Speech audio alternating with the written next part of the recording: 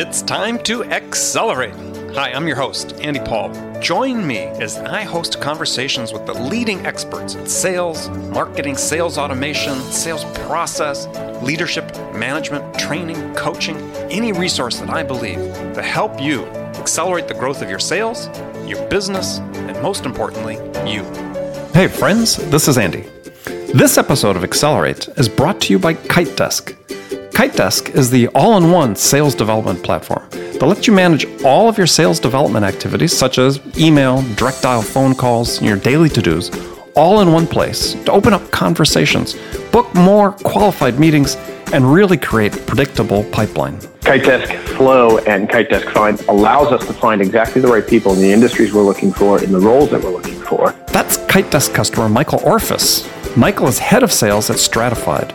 In addition to the all-in-one management of his sales development team's days, KiteDesk helps him with another big part of his job. We have the ability with KiteDesk to do what we call targeted campaigns. Our conversion rate from what we were doing in the past to what we're doing now has been really massive. So you don't have to take tons of time to research, prospect, then blast large lists of people that never turn into sales opportunities. We're seeing higher clicks, we're seeing higher open rates, and without question, we've seen a massive increase in pipeline generation. So, to learn more about KiteDesk, schedule a free demo, and learn how to create predictable pipeline at your sales organization, go to kitedesk.com/accelerate.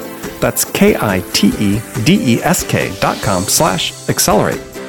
Hello, and welcome to Accelerate. Joining me on the show today is Frank Cespedes. He's the senior lecturer at Harvard Business School and author of the book Aligning Strategy and Sales, as well as numerous articles on the Harvard Business Review about sales. Frank, welcome to Accelerate. Thank you very much for inviting me, Andy. My pleasure to be here. So take a short minute and introduce yourself and maybe fill us in a little bit of your background, how you got around to teaching sales. Well, in some sense, I've always taught it. My background is, fairly straightforward. I was your standard issue business school professor at Harvard Business School for a number of years. And my research always concerned go-to-market, channels of distribution, and sales. Then I left academia, ran a business for almost 12 years. And what type of business? We were a software firm, but the software in many ways was an excuse for the professional services we provided in the learning management space. Okay. But, when you've got to meet payroll, you have a new existential respect for sales. Then after getting lucky in business, I could give you a different story, but that was the truth. We sold at exactly the right time. Harvard called me back up to be a professor, and I taught strategy for a few years, and I was surprised by what I didn't find. Arguably the world does not need yet another strategy book. I also know the world does not need yet another particular sales methodology book, but there was nothing to connect the two, nothing about the link between strategy, assuming you've got one, and what that means for customer acquisition and retention. And yet, when you look at the numbers, and people are always surprised by these numbers, U.S. firms alone spend over $900 billion annually. Now, annually means every year. Over $900 billion annually on sales. That's not marketing. That's 3 times as much as they spend on all advertising, Super Bowls, everything. It's about 20 times as much as U.S. companies spend on all digital marketing, and it's almost 35 times as much as they currently spend on social media. I always quote Mark Twain when I cite those numbers. If you're going to put a lot of eggs in one basket, keep your eye on that basket. And very, very little written about that link. That's why I wrote the book that I wrote. Well, those numbers are fascinating. So we spend 3x the amount on sales we spend on sort of conventional, advertising, as you talked about. And how many times what's spent on digital marketing? Well, the numbers there are a little cloudy because, what people now call digital, the amount spent on digital marketing is probably exaggerated a bit because it's a way to sound 21st century, but it's at least 20 times what people spend on digital. And yet, as you and I were talking about before we came on the air to start recording the interview, was one of the real crises, I think, in sales is that, at least based on the research that's being done, is that there's this huge spend, and yet we're not really moving the needle in terms of productivity improvements. I mean, there's been an explosion of technology and sales technologies and sales enablement technologies, and yet the reports that come out, the research is done showing that close rates in the business-to-business space are actually declining year after year. That the same percentage of reps aren't making quota. The number of percentage of deals that end up in no decision are increasing. 50 to 60% of deals in pipelines that no decision. It seems like a real inflection point for us. Well, it is, and I think the numbers are even in many ways bigger and even more interesting than that. There was a good study done by McKinsey about 2 years ago.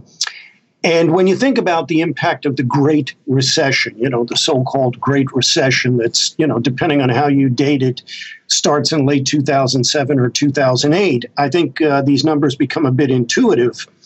But what McKinsey found is that if you look at the average S&P 500 company, motivated by the absolute necessity to cut costs, the average S&P 500 company has cut its cost of goods sold about 300 basis points.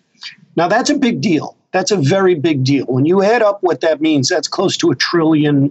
Mm-hmm. On the other hand, if you look at SG&A, selling and general administrative expenses, they've not gone down. They've actually gone up as a percentage of sales. Well, as you said, intuitively they would if you've cut your costs that way.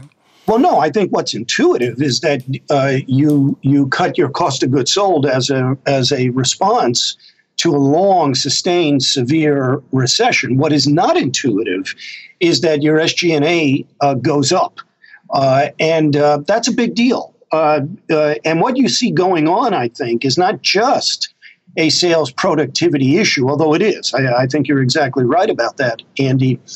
But what you see going on is a big inflection point in terms of productivity studies. The reality is that most companies have actually done a pretty darn good job on cutting their costs. And by that, I mean what they do in shared services, their back office costs. Mm-hmm. Operations improvements, manufacturing improvements, and so forth. But they haven't done a good job in becoming more efficient and more productive in their go-to-market. But I think that's where you see increasingly the focus of productivity studies, and it's there for the same reason that the famous bank robber Willie Sutton robbed banks. That's where the money is, right? That's where the money is. That's exactly right.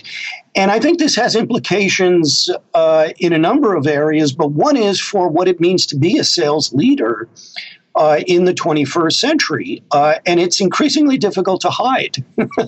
What those tools that you alluded to do is provide people in the C-suite, and in particular finance people, with more transparency, more information, more data about what is and is not happening in the enormous amount of money that they spend on sales. And what was traditionally a sort of black box, sales is what the salespeople do. I think those days are fast disappearing. And it's going to be very, very important for a sales leader not only to master the processes in sales, which is a big job in its own right, but to be more literate and articulate about the finance and other areas of productivity that are important. Well, it seems like one of the artifacts that we're seeing, and this is still early days, right? I mean, it's just in the last 3-4 years, there's been this veritable explosion in the amount of sales technology applications and systems that are coming out. And so I said it's still early days, but one of the the things that we're seeing as an early artifact of this greater transparency, if you will, is, and this is an issue that I have that I think is sort of misplaced focus, is there's a focus on activities, right? The amount of activities, where it's more about quantity versus quality. And so, now we've got greater visibility up and down the chain in terms of what's happening in sales. And the response is, well, to do more, as opposed to necessarily do better. Mm-hmm. I think that's right. I think it's a very, very complex issue, however. First, I certainly agree with your main point. Activity is not the same thing as an outcome. Right. And whatever else sales is, it is fundamentally a performance art. It is about outcomes. You either close the sale or you don't close the sale. You either get the price or you don't get the price. So simply to measure clicks or, what happens at this stage of the funnel short of that outcome is very, very myopic. I agree with that. On the other hand, there are lots of things that are relevant factors in generating a sale besides the heroic efforts of good salespeople. And, what you do in marketing at the beginning of the funnel counts. What your pricing structure is counts. What you do in your online media, the so-called last click issue. All of those things count. So while I agree with what you're saying in general terms, I think, there is a lot of let's measure what we can measure as opposed to the ultimate productivity metrics. There are reasons for that. And one of the reasons is that it is complex to measure what actually causes the sale, and is getting more complex as customers clearly use online media to do research about products and prices and competitive offerings and so forth. Yeah, I just had finished reading a book, I don't know if you'd read it, called Absolute Value by Simonson and Rosen about, like I said, the subtitle is what truly influences customers in the age of nearly perfect information. Some Harvard or Stanford grad school, business school professors. And it's sort of interesting, they talk about, there's this common misconception that all this information is overwhelming for buyers, and through their research, what they're finding is actually, buyers are actually really adept at finding the information they need to help them. They define this term as absolute value, sort of the being able to understand the experienced value or experienced quality of a product before you buy it. That there's research showing that buyers are actually very adept at that, and that as a consequence, some of the conventional tools of influence begin to wane in importance in terms of their decision making. Well, I'm not sure I'd go as far as making that kind of generalization. I think, as always in business, the answer is it depends. It depends on the product. It depends on the service. It depends on the category. Certainly, there are many areas, lots of consumer goods, where, as a general rule, I guess that generalization holds. But there are other areas of software are a good example. The value in the product is what an economist calls usage value or experiential value, meaning that you don't know what that value is before you use it. And it often, it really doesn't matter how many online sites you can go to. You have to use it in your particular organization to understand that. So I'm not sure that But from a decision-making standpoint, you have to make the decision before you get to the usage value, though. Yeah, but there are lots of ways that those folks make that decision, and there are lots of ways that sellers encourage them to make the decision. I mean, look at the traditional SaaS businesses that are so common out in your neck of the woods, right? We have the free tier, and then we have the tier that allows you to do X, Y, and Z that you pay for. And then we have the premium tier that allows you to do even more. All of those are ways to move the customer through what is fundamentally a usage value purchase. But purchase decisions are not necessarily binary. They're not just yes or no or all the way. The world has always been and still is much more complex and interesting than that. Oh yeah, I agree. I mean, I think that's one of the problems that we have in sales in general is that, and I think, the SaaS sales model sort of an exemplar of that is that there's this attempt to sort of reduce everything to black and white and to process and to sort of say that it's all a science as opposed to saying, yeah, there's still a fairly substantial human element involved in getting the customer what I call the last mile from whatever they can learn online and so on to answering those final questions that make get them to the point where they're going to make a decision and a choice. No, I agree with, and I think that's one of the great paradoxes about sales. And here I do think the research is fairly definitive. If you look at all the elements of the so-called business value chain, if I can use that kind of MBA jargon for a second, all the activities from sourcing to operations to selling and service and so on.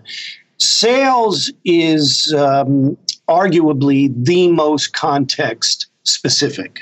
In other words, what works in industry A doesn't necessarily work at all in industry B. In fact, what works in sales at company A in the same industry doesn't necessarily work in company B because of that company's strategy, the target customers, the buying processes of those customers, etc. At the same time, for some reason, sales is the area of the value chain where people feel most empowered to make these huge, big generalizations. Sales is all about relationships, or sales is all about this particular SaaS model. And I do think if we look at tech in general and my reading of the blogs, basically what we have are hundreds and hundreds and hundreds of people who make these generalizations based on n equals 1, their particular experience at that particular company. But it hath always been so. Right. It had always been the case that sales is very, very context specific, but also susceptible to these huge generalizations. And, at the end of the day, I think that's what separates good business people from mediocre business people. They're the ones that are not suckers for the glib generalizations and do their homework. Well, but I think that we have sort of an example of that. I mean, take, at least in my opinion, is take the SaaS business. I mean, there's a new business model for selling software that, sort of determine the need for a new sales model. But, people look at this new sales model as, a savior. And the fact is, as you said, it's really context specific. And, the failure rate of startups, hasn't changed because they're using this new sales model. Yeah, I agree. And I think there are a couple of things there. One is, like any model, it gets developed, it gets refined, and it gets mature and saturated. Now, if you sort of think about how the SaaS model, and I assume that what you're referring to there is primarily an inside sales approach, right, with SDRs, BDRs, right. Content marketing, etc. A couple of things to be said about that. It is no coincidence that it took off circa 2008, 2009. Essentially, you needed a lower cost go-to-market. Secondly, I don't think it's a coincidence that if you look at the human resources that staff that model, they're mainly, at least at the SDR stage, fresh out of undergraduate types. And, during a recession, those people have trouble finding jobs. They're willing to take those jobs. And some of those models have worked very, very nicely. But boy, that's an increasingly saturated space. Increasingly what we call content marketing, we used to call the yellow pages. So lead generation is increasingly difficult in that model. And as with any model, it's about the entire process. It's not about any particular portion of that process. Right.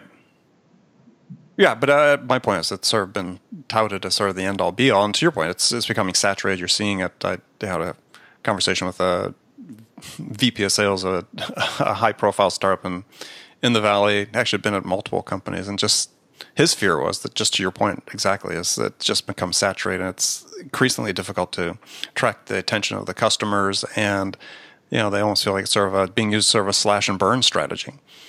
Yeah, but I'm a bit optimistic about that, Andy, because as you know, there is no such thing in any competitive economy as end-all, be-all. And when you get people, and especially investors, either talking or acting that way, smart, clever people disrupt that model with more interesting things. And I see no reason not to believe that's not going to happen. And it's good not just for business, but it's good for society. Well, but to a question you and I had talked about a little bit before we come on the air, is that, I'd be interested in what your thoughts are on this, is because, we've seen, assuming this, I'll call the SaaS model, the inside sales model has certainly been disruptive to some degree. But when we see the research reports about sort of some fundamental measures of performance throughout the sales business, is they're really unchanged or getting worse, slightly worse on a trend basis, over the last 5, 10, 15, 20 years. So what's your thought about, so what's really can disrupt, the basic productivity of sales? Well, I think there are a couple of things that are going on. And, productivity is a mystery in the general economy for economists. As you would expect, because productivity is actually, is ultimately the outcome of human behavior. Mm-hmm. And when you find something more complex than human behavior, I'm all ears. Let me know. But I think there are a couple of things going on. One is we are living through an inflationary and innovative period with sales enablement technologies. And there's no reason not to believe that, as with any technology, it takes people some time to figure out what, in fact, it really is good and not good for. And we're still in the relatively early days of that. So comment number one is give it a little bit of time. Comment number two is most of those studies look at technology-based businesses. SaaS is a good example, right, where, the price curve, is not exactly one that cheers up investors. The price curve in many of those businesses looks like a ski slope in Aspen. So if by productivity we mean how much is sold by a salesperson, price has something to do with that. Sure. And then number three, I think, is a managerial issue. And that is that ultimately, as I mentioned earlier, it's about understanding the buyer, understanding the buying process that's relevant in your business. Selling is always more about buying than it is about selling. And understanding that any of these tools, any of these technologies are enablers. They are not the end game itself. And, while that sounds obvious when someone says it, it's a truism that, as far as I can tell, every generation of managers has to re-experience for itself. Well, that's an interesting point. I'm sort of chuckling at that because, getting back to your point about endless sales books that exist out there, is I think part of the reason that we see this continuing sort of cycling and recycling of sales methodologies, if you will, is that there is no carryover from generation to generation. It's like every new generation entering the workforce into the sales force has to relearn these basic truisms, as you talked about. Yeah, but again, I'm a bit more sanguine and optimistic about that. I think you are describing the reality But the reason I'm a bit more sanguine about that is the following. Business is not physics. The important things in business are relatively easy to say, right? Be customer focused, make sure you focus on buying, etc. They're relatively easy to say, but darned hard to do. And so I have no problem with people putting old wine in new bottles. I think that is one of the ways that a social activity like business does get better and better. You know, the Challenger sale, which at least for a few years, my sense is it's, you know, sort of beyond the horizon now. Mm-hmm. But, you know, for a few years was very, very popular. As far as I could tell, what Brent and others did was repackage what we've always known is true in B2B sales, and that is it's a really good idea to get specified. Right? But I have no problem with that. I have no problem with putting new words, new frameworks around perennial truths if it actually moves the meter in the organization. And I do think you do see that constant recycling in sales, but sales is in large part about motivation, and I think that's part of what motivation is. Well, okay. So, well, let me ask another question. It's slightly orthogonal what we've been talking about, but it's, you know, we've been talking sort of about generalizations to some degree. And in a recent article you'd written, you had talked about the Pareto distribution of sales and sort of said that, you know, everyone sort of believes it's true across the board, but is it actually true? I mean, has anybody ever, in a sales basis, you know, has anybody ever done any research that you're aware of that says, yeah, this is really the case? The case you're talking about is the variance. Yeah, that, you know, 80% of sales come from 20% of salespeople, and that. Oh yes, no, I think a number of research studies support that, and in many cases it's more than 80%. The fact is that variance in actual performance in sales is much more than it is in many other areas of business. And again, I think once you think about this, you can see why. Sales is ultimately what takes place in the marketplace, right? Mm-hmm. Value in any business is ultimately created or destroyed out there in the market with customers in a competitive, changing environment. And that's qualitatively different than, for example, manufacturing productivity, where we've got more control over our factory and our operations. It's qualitatively more complex and different than in our human resource policies, where we can set those policies. And as a result, what you see in studies that go way back and studies done today is that the productivity of salesperson A versus salesperson B in the same firm varies by 3 to 5 times, 300 to 500%. Mm-hmm. Right. For me, the most interesting one that I've seen is a study of retail salespeople at the same counter. In other words, they're at the same counter selling the same products, and there the average variance is about 200%. So yes, this is not speculation. This is, as close to empirical fact as you're going to find. There are such things as stars in sales organizations, and they're very, very ubiquitous across sales organizations. So let's take that example, the retail counter, because what did the study say that accounted for the 200% variable between people standing side by side? Well, I hate to put it this way, but some people do work harder and smarter than others. That accounts for the majority of the variance. They're better at presenting the product. They're better at selling. They're better at connecting with the retail customers. They often develop a clientele and, as a result, an annuity revenue base. All of those things that one sees among a good, highly productive salespeople across industries were also true behind the retail counter.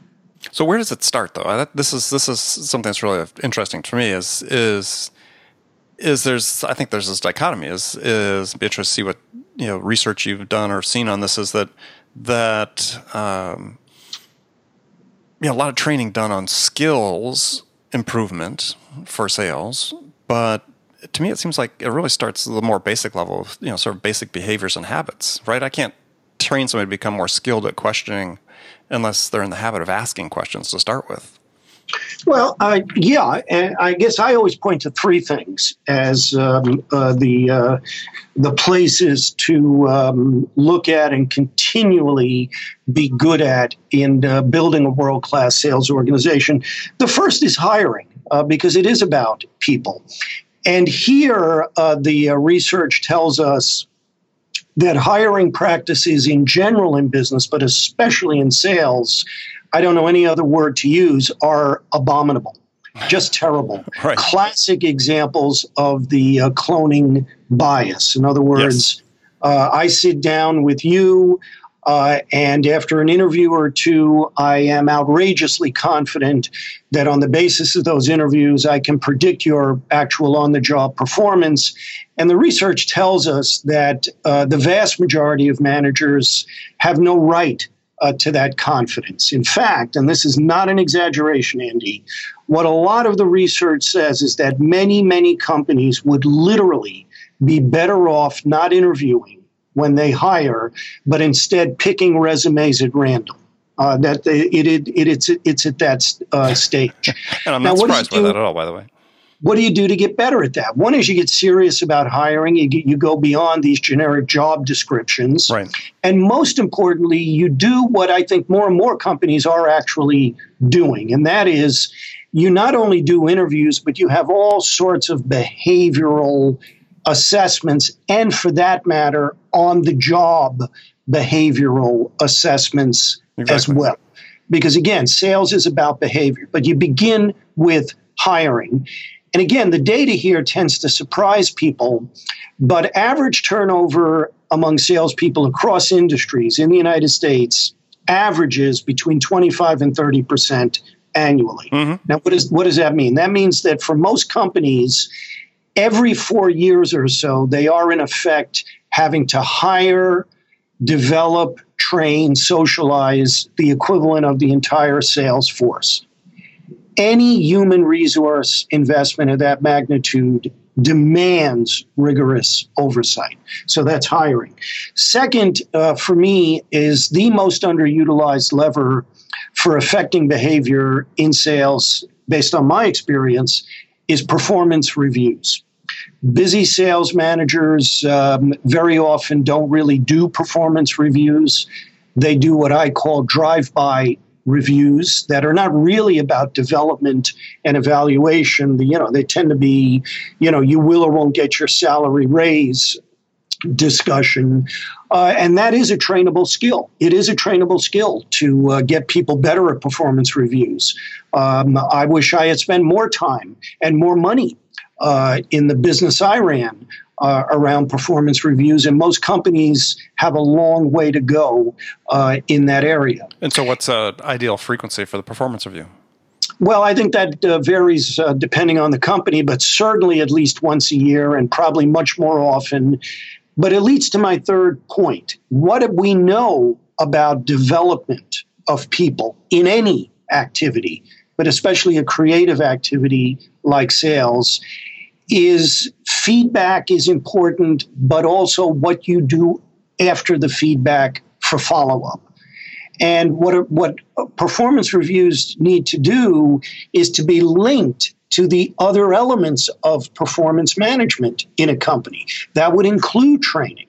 In sales, it would include ride-alongs.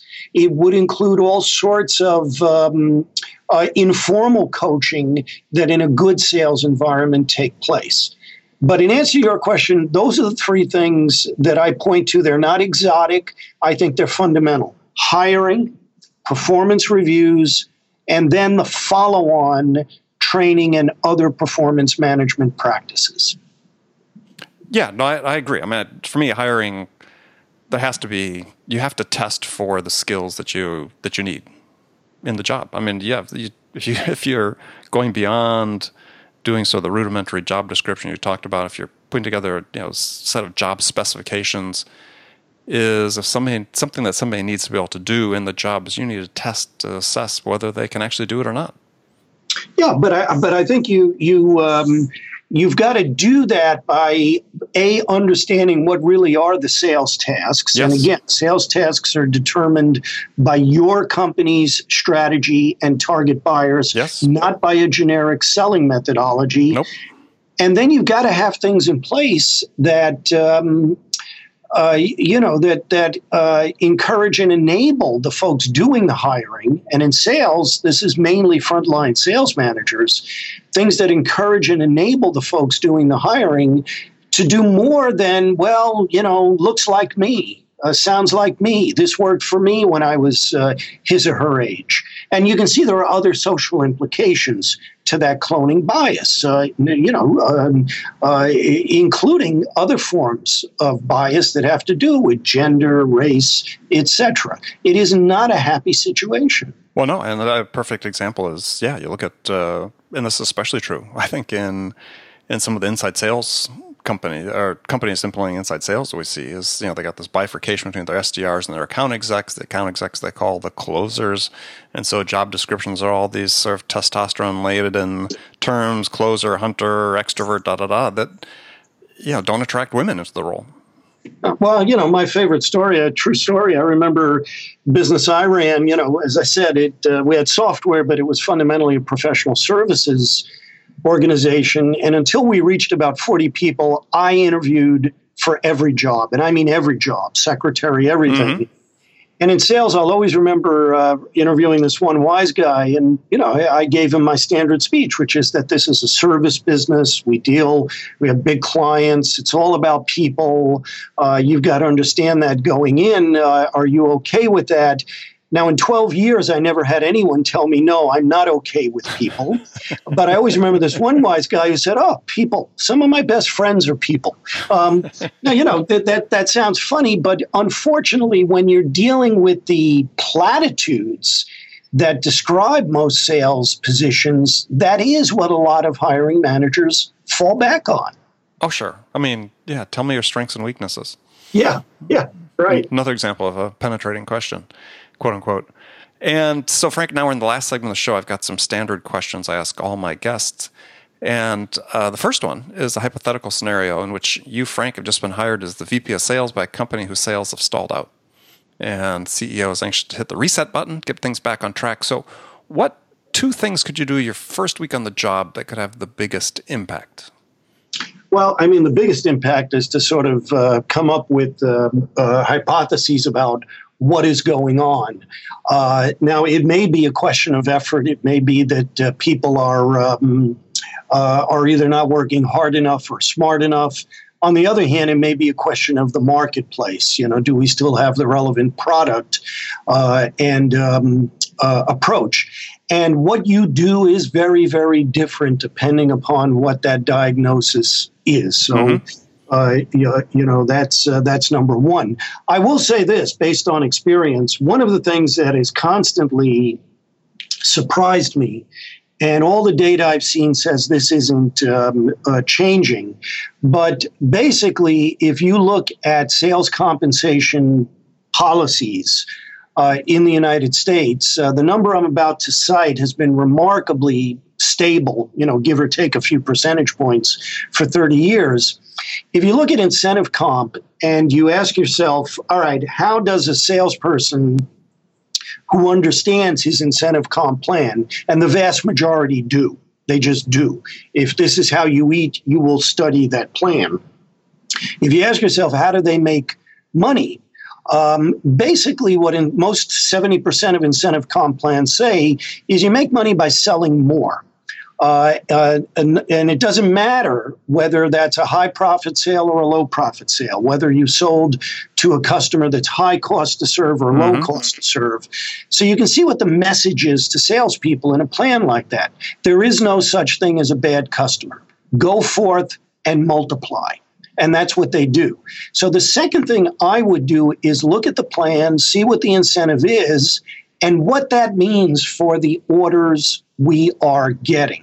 And very often what is going on in many, many organizations is that independent of whatever the espoused strategy is, the real strategy of the company is being determined by that plan. And in effect, what we're doing, and this very often stalls sales, what we're doing is asking some of our customers to subsidize others. And in the 21st century, where there's more information and more transparency, that's a difficult thing to do. Mm-hmm. That's a great point. All right, good answer. Love it. So now, just to finish up, we got some rapid-fire questions. You can give one-word answers or elaborate if you wish. So when you were out running your business and you had to go out and sell, what was your most powerful sales attribute? Meaning, what is it I think I did well? Yes. At least in our particular space, I knew what I was talking about when it came to the product and at least the going in issues at customers. And I emphasize that because the basics in sales are very, very important. It really helps to know what you're talking about when you're in front of a customer. Now, I know that may sound a bit glib, but I was going to say shocking. Yeah, I have been astounded at how many salespeople do not, and that is a training issue. The basics here are basics for a good reason. Product knowledge, up-to-date product knowledge counts. Now, again, I consider that a necessary but not sufficient cause of being an effective salesperson, but it is a necessary cause. Right. And I'd like to think that I sort of knew where we applied potentially and where we didn't. Okay. So here's a question, and I'll see if it's appropriate. Is for in your situation. So who was your sales role model? I had many. I think it's a very good question because I think sales, again, it's a performance art. It's an experiential art. How do you become a good salesperson? The same way you get to Carnegie Hall. Practice. To use the more technical jargon, it's a classic example of what the behavioral folks call modeling behavior. And I think what you find is that what good salespeople do is pick and choose. They see what someone does to develop contacts, and they pick what fits them. They see what someone else does to close, and they pick what fits them. And I was very much like that myself. So it wasn't one individual, but a number of people that I had seen and admired and respected and said to myself, I can do that. There were others I admired and respected. And when I saw the way they sold, I as I say, I admired it, but I just said, I can't do that. I'm not that good. But modeling behavior and many models. Okay. So other than your own book, what's one book that you'd recommend every salesperson should read? I'm still a big fan of Neil Rackham's book, Spin Selling. Okay. Neil, unlike most folks who write about sales, every sales trainer has an incentive basically to say my book applies everywhere, and that's just not true. Again, it's a very context-specific activity. And there are two things I still admire about Neil's work. One is he knows where his research applies and where he doesn't. And he's pretty darn clear about that. So there's just good intellectual integrity. And secondly, the bulk of that book is about how to ask questions. We all know that asking questions and listening is important in sales. Surprise, surprise. What Neil does in that book is operationalize it. What kinds of questions depending upon the context. So again, the book's 25 years old, but it's the place where I urge my students to begin. All right. Great answer. So last question for you is what music's on your playlist these days? I am a big fan of jazz music. I am a big fan. Who did I just listen to this morning? Bill Charlap. I have no idea whether you know who Bill Charlap and his trio is, but I'm writing it down as we talk. And you should get from the West Coast to the East Coast, go to New York. You'll see him constantly in one club or another in New York. And he's one of the great jazz pianists of our generation. All right. Well, I'm a huge Keith Jarrett fan, so that's on my list. Well, we share that obsession. I am a big fan of his solo concerts as well. Yeah, that's my writing music. I put that on. It's like a Pavlovian response. I just start writing. So, all right. Well, Frank, thanks for being on the show. Tell folks how they can connect with you. I've got a website, frankcespedes.com. And I'm a professor at a business school. And I guess all the other usual suspects these days via LinkedIn and so forth. All right, great. Well, thanks again. And remember, friends, thanks for taking part of your day to listen to this show. And remember to make it part of your daily routine to deliberately learn something new to help you accelerate your success. And one easy way to do that is take a minute, subscribe to this podcast, Accelerate. That way you won't miss any of my conversations with top business experts like my guest today, Frank Cespedes, who shared his expertise about how to accelerate the growth of your business. So thanks for joining me, and until next time, this is Andy Paul. Good selling, everyone. Thanks for listening to the show. If you like what you heard and want to make sure you don't miss any upcoming episodes, please subscribe to this podcast on iTunes or Stitcher.com. For more information about today's guest, visit my website at andypaul.com.